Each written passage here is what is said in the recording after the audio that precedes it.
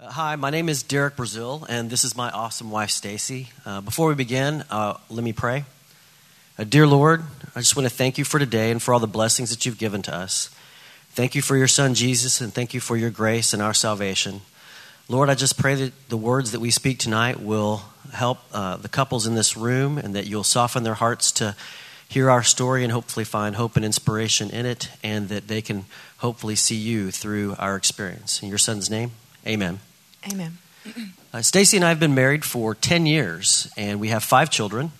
Jordan is 20 and Josh is 19. Leighton is 8, Lexi is 7, and Liam will turn 6 next month. I want to start by saying that we're really glad that you're here tonight. You're not alone in dealing with the serious problems that you may have in your marriage. And not that long ago, we sat where you're sitting right now. We wondered like you're wondering right now. We listened to people's stories and tried to see hope in the darkest of moments like you may be doing right now. We wanted an answer like many of you may be wanting right now. And I will say this, the answer is here if you're paying attention. My home life when I grew up was very unstable. I moved back and forth between either of my parents or my grandmother. My parents were not religious, but my grandmother was and introduced me to the Lord. I became a believer at a very young age. My dad struggled with alcohol and anger. Physical violence in our home was common, and I learned that withdrawal and isolation were a necessary way to stay safe. As a teenager, anger toward him caused me to leave home at 16. I found self-confidence in being able to take care of myself. When I was 18, I attended a graduation party, and while under the influence of alcohol, I was raped by an ex-boyfriend and another man. I became pregnant as a result of this. I sought counsel from family, and they told me to abort the baby. I went to a clinic, but just could not do it. Having no other option, I contacted the ex-boyfriend and agreed to get married. I had Jordan a few weeks later after my 19th birthday, and I turned my focus on him. After 10 years of being in a physically abusive relationship to the point that the lives of my son and myself were in a constant state of danger, the marriage ended. My ex-husband was not a believer and did not desire reconciliation. I want you to know that God's design for marriage is always reconciliation. If you're here tonight with divorce as an option, we pray that you step back, take divorce off the table, and allow God to restore your marriage. To say that I was clueless about what a godly marriage was or what a godly man looked like is the understatement of the millennium. My parents divorced when I was really too young to remember, but I remember it was infidelity that was the cause. I grew up with my mom in a poor part of town, and she raised me as a single mother for most of my childhood.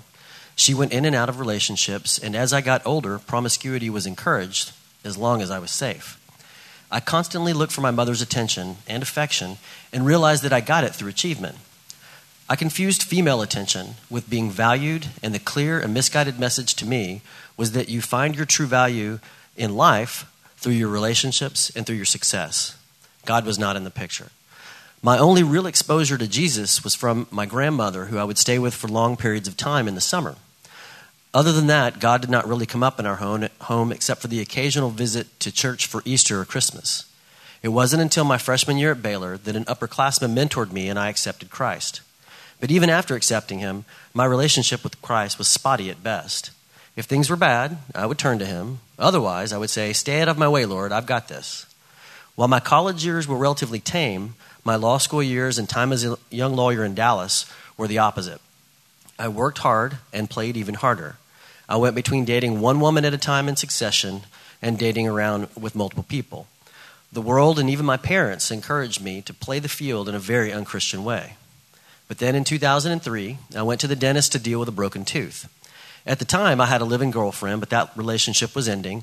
And although I'd been to the dentist several times, at the end of the visit, this very attractive redhead started flirting with me and then threw her business card at me to get my attention. It was near my birthday, and a few days later, she sent me a happy birthday email, which at the time seemed really odd for dentist's office, although I understand that they do it now.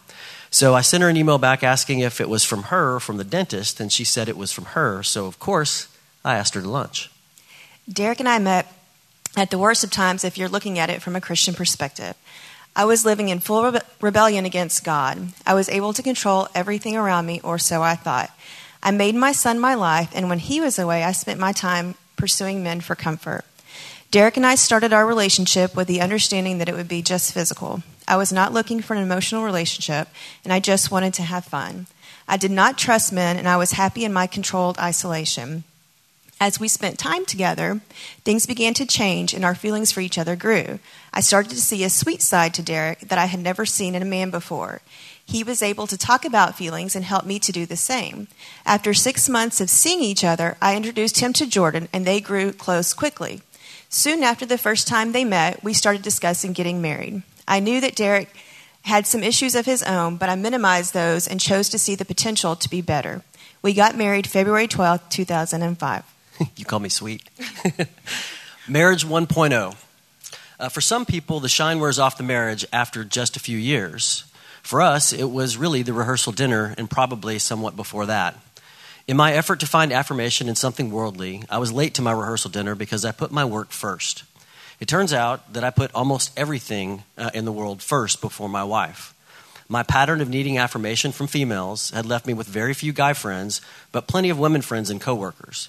Despite my love for Stacy, I often placed unnecessary value on the opinions of these other women, and that did not go well with my new bride. I didn't make any effort to curb those friendships, and when Stacy insisted that I cut them off, or she sent emails doing it for me, I was angry and resentful because in my all too sinful mind, these folks were just friends, even if they were exes. Soon after our wedding, I realized that Derek's work and other relationships were more important to him than I was. The person I thought that was going to save me was failing. As Derek struggled to give me what I wanted, I increasingly found fault in him. Nothing he did made me happy, and I became angry. Instead of dealing with our conflict head on, I withdrew my love. I could go days without saying a word to him, and when I did, it was mean. I knew he wanted my attention, but I was selfish and immature. If I wasn't happy, he wasn't going to be either. I let my hurt turn into bitterness, and it festered. I was looking to my husband to find my happiness. I saw Stacy's distance, and I didn't trust her to love me, even though I really craved her affection. After a time, we did what all isolating couples do if they don't view divorce as an option. We decided to grin and bear it. Kids were next on the agenda, and we had 3 of them back to back to back. We also decided to open our home to a foster son. We filled our time with children and moved further and further away from each other. In short, we became 2 people living on 2 ends of an island. We were roommates with mutual responsibilities, but virtually no connection. Our marriage was not in a good place. Anger quickly turned to depression for me. To help soothe myself, I made my children into my idols. I poured everything I had into them. I put my relationship with Derek on a shelf. Although I was doing it great as a mom, my heart hurt to have a loving marriage. Don't get me wrong, there were good times and glimmers of what life could be, but neither of us trusted the other, and we grew further apart. In Marriage 1.0, we looked to each other, our kids, my job, and to ourselves to find our happiness, hope, and light. And as you know, if those are your focus, Christ is not the focus of your marriage. And because that's a recipe for disaster, disaster struck. A recently divorced woman at work started paying attention to me, and we began an affair. When Stacy discovered the affair, we both had a lot of reflection to do. After the affair, I was desperate. I thought if we could fix Derek and his struggles, everything would be okay.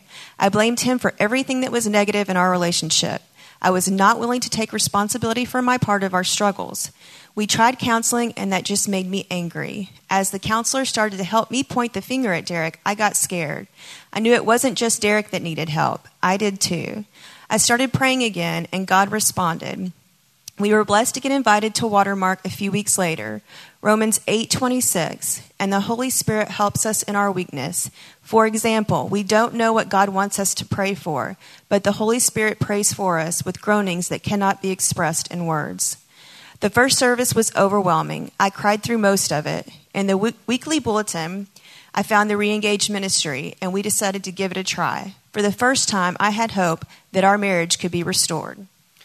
So we began what we thought would be Marriage 2.0, but it quickly went awry. Like sinners often do, I tried to pass the buck. I failed to take any responsibility for my bad decisions, and I blamed all my bad choices on Stacy's isolation.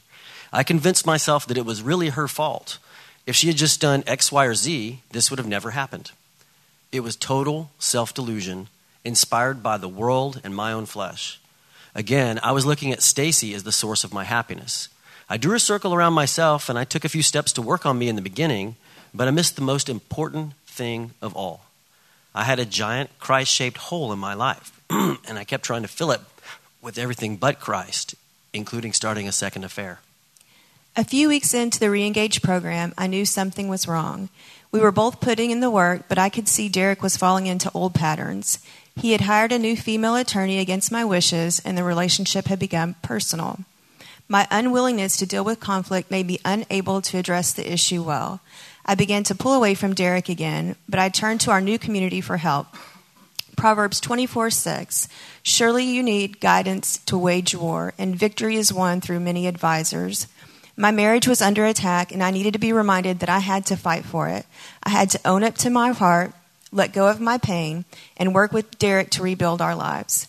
I am so thankful for my community and Reengage ladies that counseled with me during this time. They kept me focused on God and my issues and not Derek. When the world told me to turn from my marriage, they led me to God's word and will for our family. For the first time in my life, I became a follower of Jesus, not just a believer.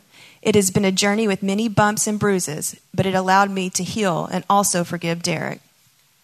It was in the middle of Reengage that God finally broke me down so that I could truly see him. I wondered what kind of evil really lurked in me. Why was I unable to heal myself in my marriage? Is this really the person that I am? But then someone pointed me to Romans 7:18 that says, for I know that nothing good dwells in me, that is, in my flesh. For I have the desire to do what is right, but not the ability to carry it out. God's provision for his people is his word and his people. And the Christian men God put into my life spoke truth to me and helped me to see my sin nature. God used these men, some of whom are here tonight, to go over scripture with me and pray with me to show me that deep down I had not trusted God with my heart and soul. It was the instant gratification of lust, female attention, and success that I worshiped. I was looking over at Stacy and everywhere else for my happiness and not up to God for it. With that realization, my heart began to change, and Stacy and I began to heal our marriage the right way. We don't have the perfect marriage, but I'm okay with that now. Perfection is no longer the goal. The skills we learned in Reengage were good tools for us to have to be able to get through difficult times and conversations. To continue to grow in Christ, Derek and I both started Regen, Watermark's recovery ministry. It has helped us both work on knowing our different sin natures so we can fight them. We are sitting here today as a couple who struggles well in marriage only because we have learned to trust the Lord and have a personal relationship with him. Struggling well, I like that. We are two broken people from two broken places who worked really hard to break each other even more, but that was not God's plan for us. Galatians 5:16 and 24 through 25 say, So I say, live by the Spirit, and you will not gratify the desires of the sinful nature. And in verse 24 it says, those who belong to Christ Jesus have crucified the sinful nature with its passions and desires. Since we live by the Spirit, let us keep in step with the Spirit. So what does it mean to really keep in step with the Spirit? Well, for us, that was marriage 3.0, and it is different. We now have a new life in Christ, and we try to devote ourselves daily to reading God's word in some way or another. We try to put up protections to guard against unnecessary temptation, like making sure I have accountability when I travel out of town for work. We seek biblical counsel from our community and accountability partners, some of whom are also here tonight. And our community and accountability partners challenge us about our struggles. We pray together now when we never did before. We're more intentional with leading our children in their understanding of Christ and in our dealings with each other. We try to serve others to avoid selfish tendencies. There's confession and forgiveness when things go badly. Most importantly, we've changed our center. We now look up to God and not over at each other for happiness. Our prayer for your marriage is that each of you learn to let go of your idols and the things of the flesh that control you, and that you trust Christ with all of your heart. We are both closer to Christ than we have ever been, and our marriage is stronger than it's ever been because of it. Thank you.